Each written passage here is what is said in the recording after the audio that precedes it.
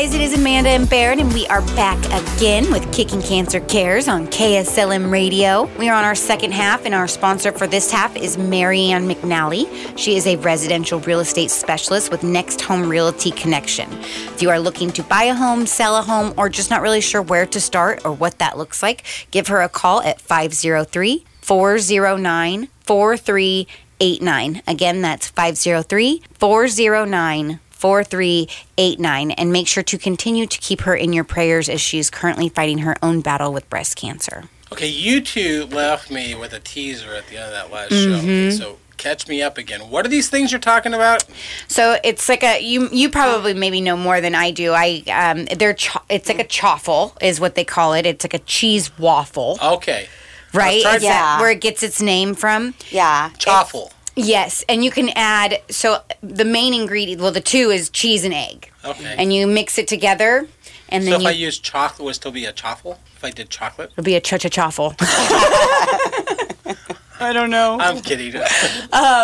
So you mix those together. The egg makes it more of like a fluffier, like a bready texture. Yeah, where I use just cheese, and it's more of a crunch. Okay. And so I like the crunch more better. But most people like with the egg. Yeah. And you can add anything you want to it. And use a waffle maker to do it. Yeah. Mm-hmm. Okay. All right. Yep. I'm liking this idea. Yeah, and you just close it, and it's really quick.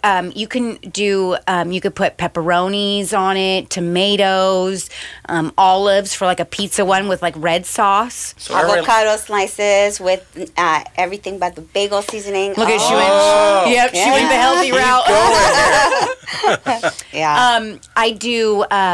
One time I made tacos for the boys, and I was not eating carbs or anything, so I took the taco meat, put it in the cheese with the chaffle, and put some lettuce, or made it, and then put some lettuce and sour cream on top of it, and ate it like it was kind of like a tortilla with the. But the meat was cooked in it. I've done one with like chicken and jalapenos with the cheese, so it's like a jalapeno popper with bacon and all of that, and then dip it in sour cream. Okay. I'll even mix like cream cheese in with my cheese before making it too. You could do so much with it. So many possibilities.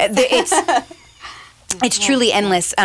You can even do like onion rings. Like I have like a little bagel pan, and I will do the cheese with the onion ring in the middle of it, and put the cheese around that, and you can do whatever seasonings and stuff you want, and you can make, like they're like keto little onion rings. Wow. Yeah. Just like, So probably not our plant-based diet book, but still very intriguing sounding. Right. Well, that's awesome. Yeah, I did the keto diet. I think I lost I think it was like 50 pounds in less than 4 months on that. It was really successessl. Nice. Nice. Well, again, for the listeners who are just tuning in, we do have a guest in the studio with us. Oh, yes. And it's not just Amanda. And Amanda and her little Lucy. Chaffles? Oh, chaffle. Chaffles. A chaffle. Yeah.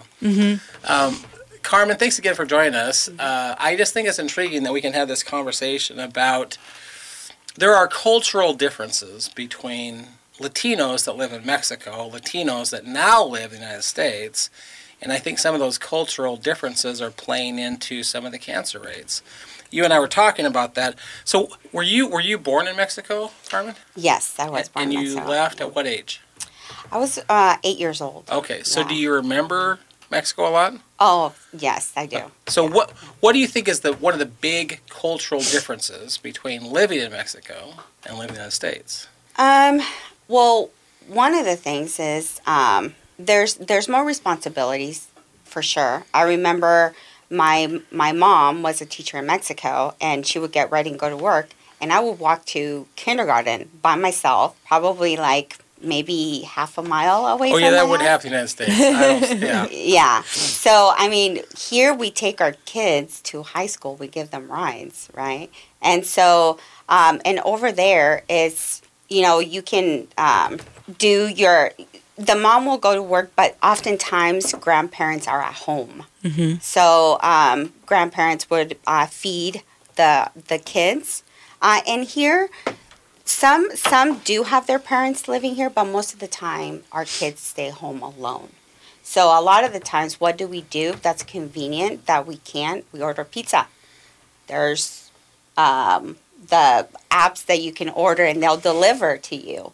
So we have that. Yeah, it's convenient, but it's not healthy. Right. So right. That's definitely something. And my kids do it. So, you know. But that probably would happen in Mexico is what you're saying.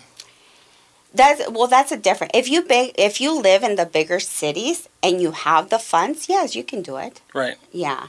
But it's over there. Everybody walks pretty much. So over there, what they're doing is walking to fast food restaurants. Okay. Yeah, because it's. So they exercise a lot more than we do in the United States too.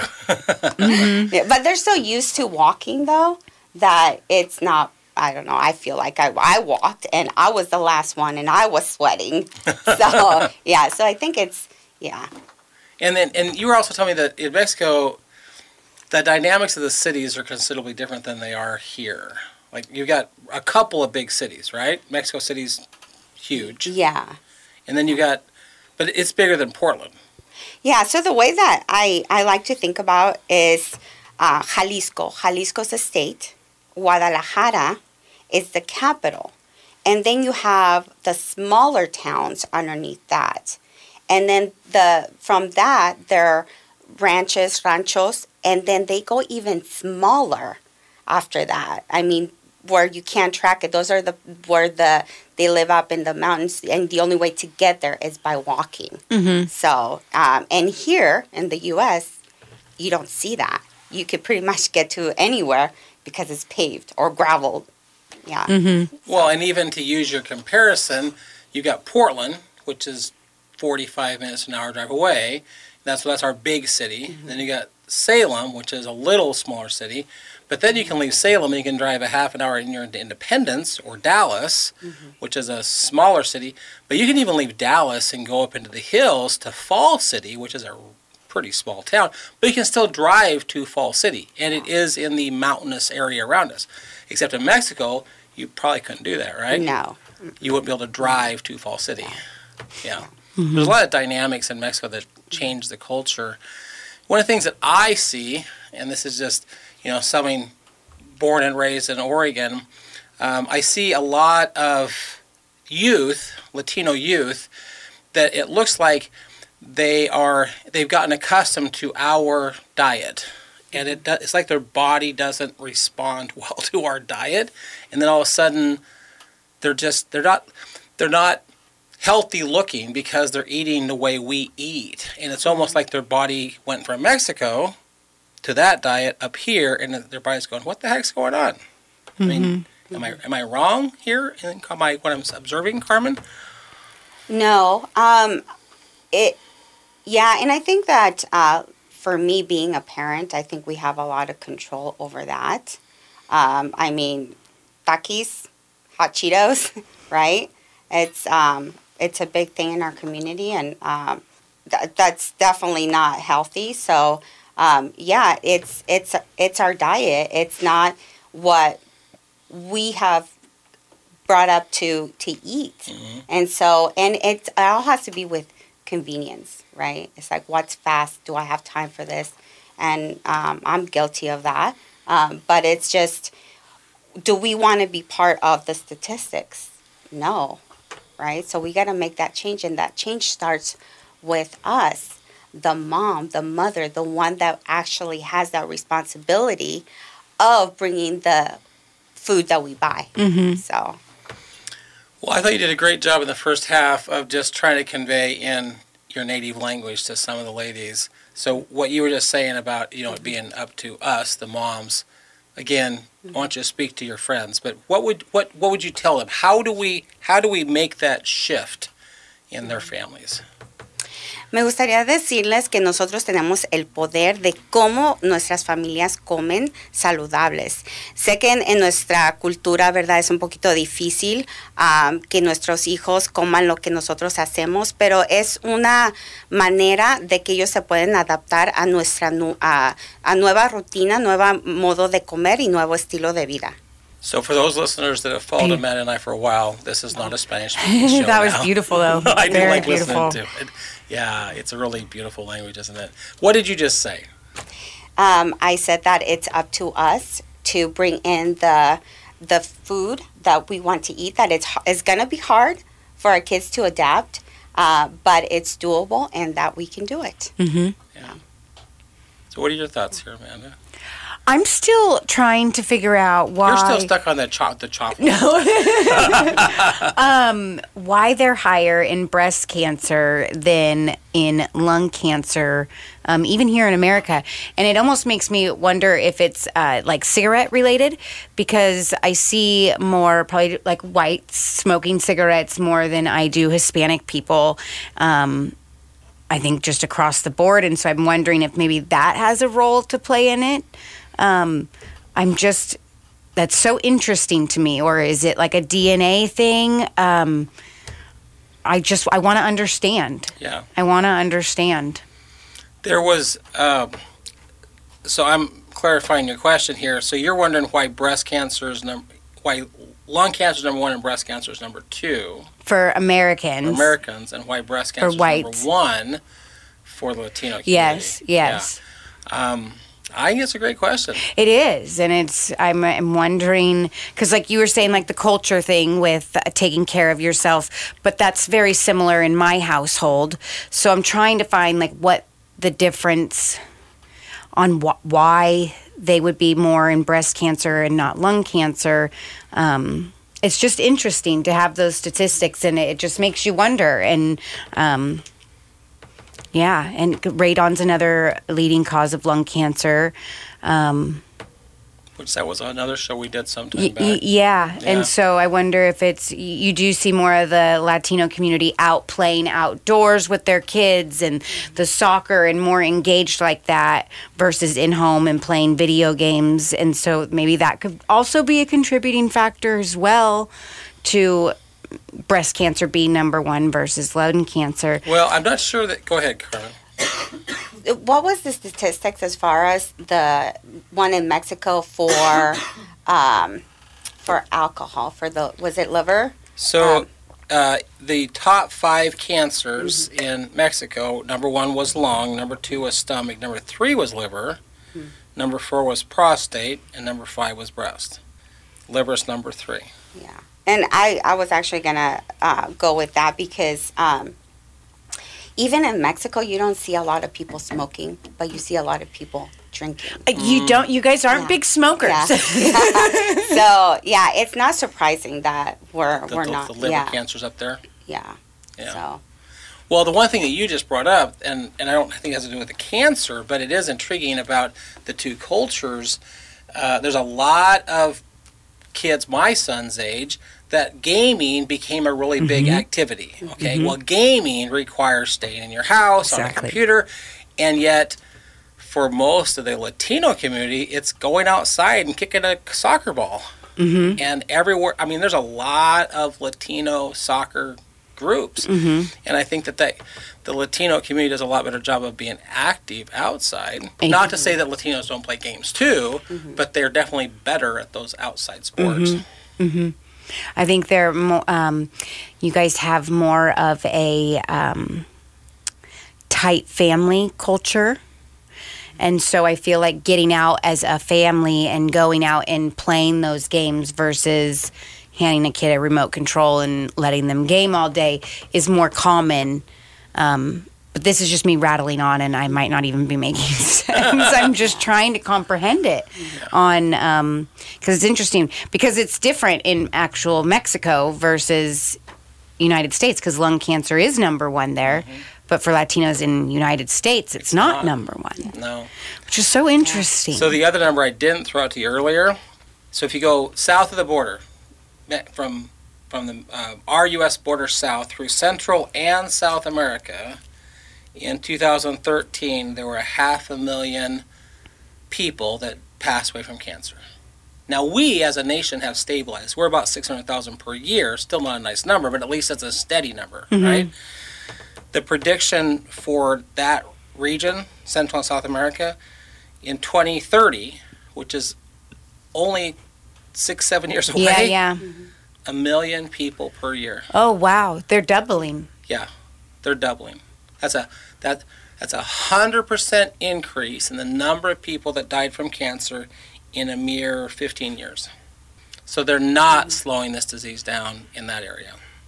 And that's kind of a scary statistic. Now, is that from... And that's from a Mexican website. Right. Is that? Do you think that's from lack of research, medical supplies, pharmacies, all of? Is it a? I think there's a lot of contributing factors. There was one that Carmen mentioned to me. It's a difference in the medical community. So here, if you go to the hospital, they're going to bring you in. They're going to take care of you. Right. That's not the case in Mexico, is it? No, unfortunately, it's not. Over there, if you have money to pay for services, you will get the service. If you don't, a lot of times they push you away. Most of the times, because you don't have a means to pay. And it's unfortunately, but I've seen on the news that they will even let a pregnant lady be outside the hospital because she doesn't have any insurance or any way to pay. And then you bring in cancer that costs astronomical amounts. Yeah, and they don't have the money to pay for their medicine or anything. And it goes for any disease, even diabetes. Right, so, anything. Yeah. Wow. So, yeah. And that shows in the numbers. That's a big jump. That's huge. I'm not sure, based upon all the research we've done, all the treatments we have now, we've found ways to not pass away from cancer. And even though 600,000 sounds like a lot, as a percentage of our population, it's not bad. Right. But for them, and for them I mean all that Latino area, to actually reach 1 million people a year passing, that's huge. That's huge. Yeah. Well, there's something that we've done for a while, and I did warn Carmen ahead of time. It's a phrase that we call the why that makes you cry. Yes. And it does make you cry.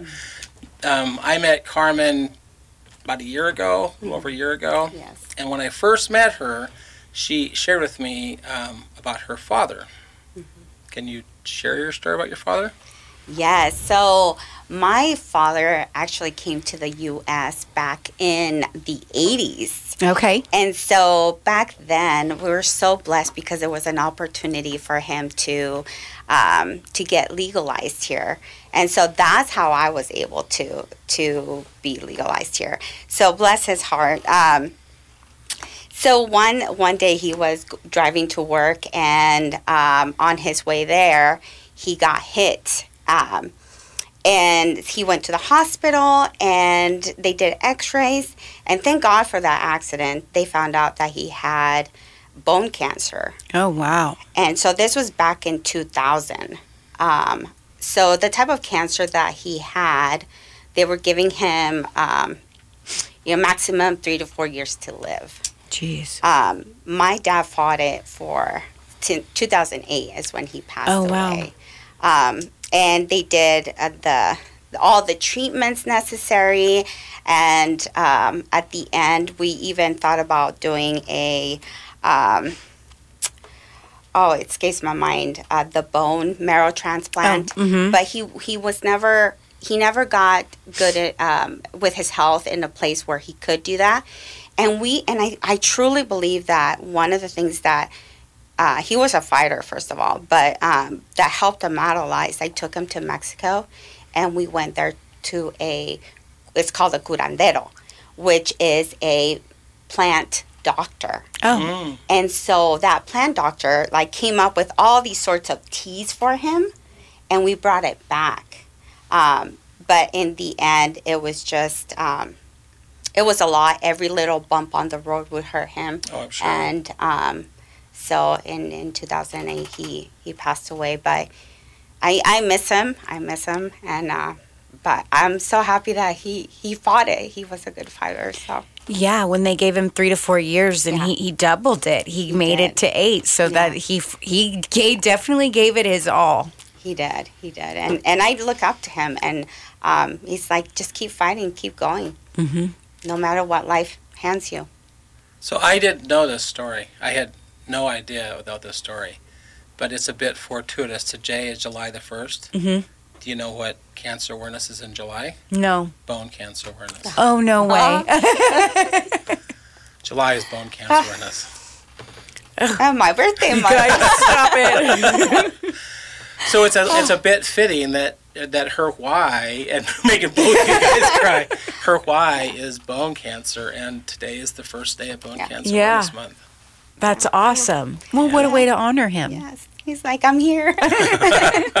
Yeah, if that's not a sign. Yeah. Well, and maybe it's a bit fortuitous too. Carmen was going to be a guest with us a few weeks ago, and we had a bit of a conflict, and we made some shifts. I think the conflict was because her dad said, "No, you need to show. You need to do the show in July, July 1st." Yeah. Yeah. Well, thanks for sharing that. It's always intriguing to me what people's why is. Yeah. You know. Mm-hmm. One update that I have been holding off sharing because it's a little hard to share this, but Jennifer Beaumont. Yeah. So we've shared a couple of her stories. Mm-hmm. Jennifer was our go team at the end of 2020. She had gotten lung cancer. We did a drive-by past her house. She thought the cancer was gone. It came back in 2021 in the other lung, and because of the other lung, they couldn't treat it, and so about a year and a half ago, they put her onto palliative care. Well, as of a few weeks ago, they've moved her to hospice, and they've given her about 3 months to live. Have you seen or talked to her? I haven't. I'm hoping we're doing our second charity golf tournament, and it'll be in Corvallis at Tristine Tree at the end of August, and it's actually going to be the Jennifer Beaumont Open. Okay. And I'm really hoping that it will not be her memorial. Yeah. So there's a lot of people in the Corvallis area that she has touched, and I knew it wasn't a matter of if, it was a matter of when, but I'm never really ready for the when actually shows up. So at some point the update will be the she. So if people want to help contribute to what you're doing and your cause, like I know you do your fundraisers, like the golf tournaments and whatnot, but what if somebody can't make that? How do people donate to you or contribute in any way? Well, two really simple things you can do. One, if you go to our website, which is kicking-cancer.org, on the very top of the homepage is a little donate button. And you can set this up. There's a friend of ours, Daryl, which is our so Daryl makes a $20 donation every month. He has it set up as a recurring donation. Yeah. Or if you said, I just want to donate $100 or whatever you want to do. We were very blessed a couple years ago. Somebody had some excess, and when I say $20,000 of excess, so it was a very nice donation. But all those donations help keep this thing going forward.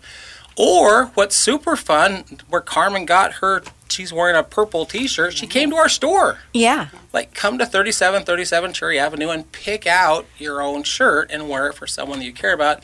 And the proceeds from all those shirts actually support the organization too. That's awesome. I think I have a black one, a white one, and a pink one. And a few beanies. And then I have a few beanies. And then my husband, he has a white shirt, a white Kicking Cancer shirt, and that one's special to him. And then he also has a black one as well.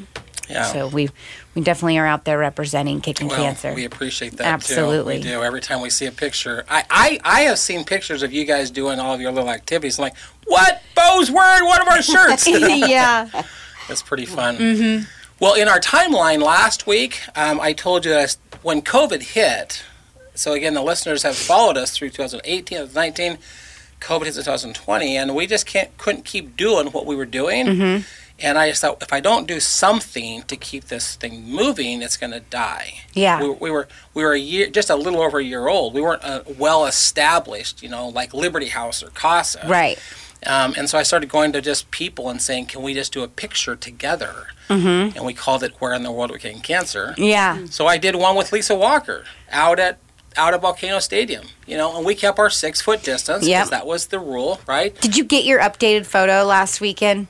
You should keep them updated, like a before and after. As the years progress. That's cool. That would be awesome. That would be fun. We did one here. So we came here and it was in front of the KSLM studio, and I was on one side, and Stacy Ann and Cynthia was on the other side. So where we're getting cancer, we're at KSLM. Oh, that's awesome. And we just kept doing that all through April and early May of 2020, just to keep the message out there during COVID. Absolutely. So that was fun.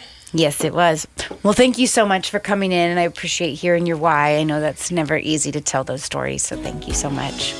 I'm going to give a huge shout out to our sponsor for this half of the show, which is Marianne McNally. She is a residential real estate specialist with Next Home Realty Connection.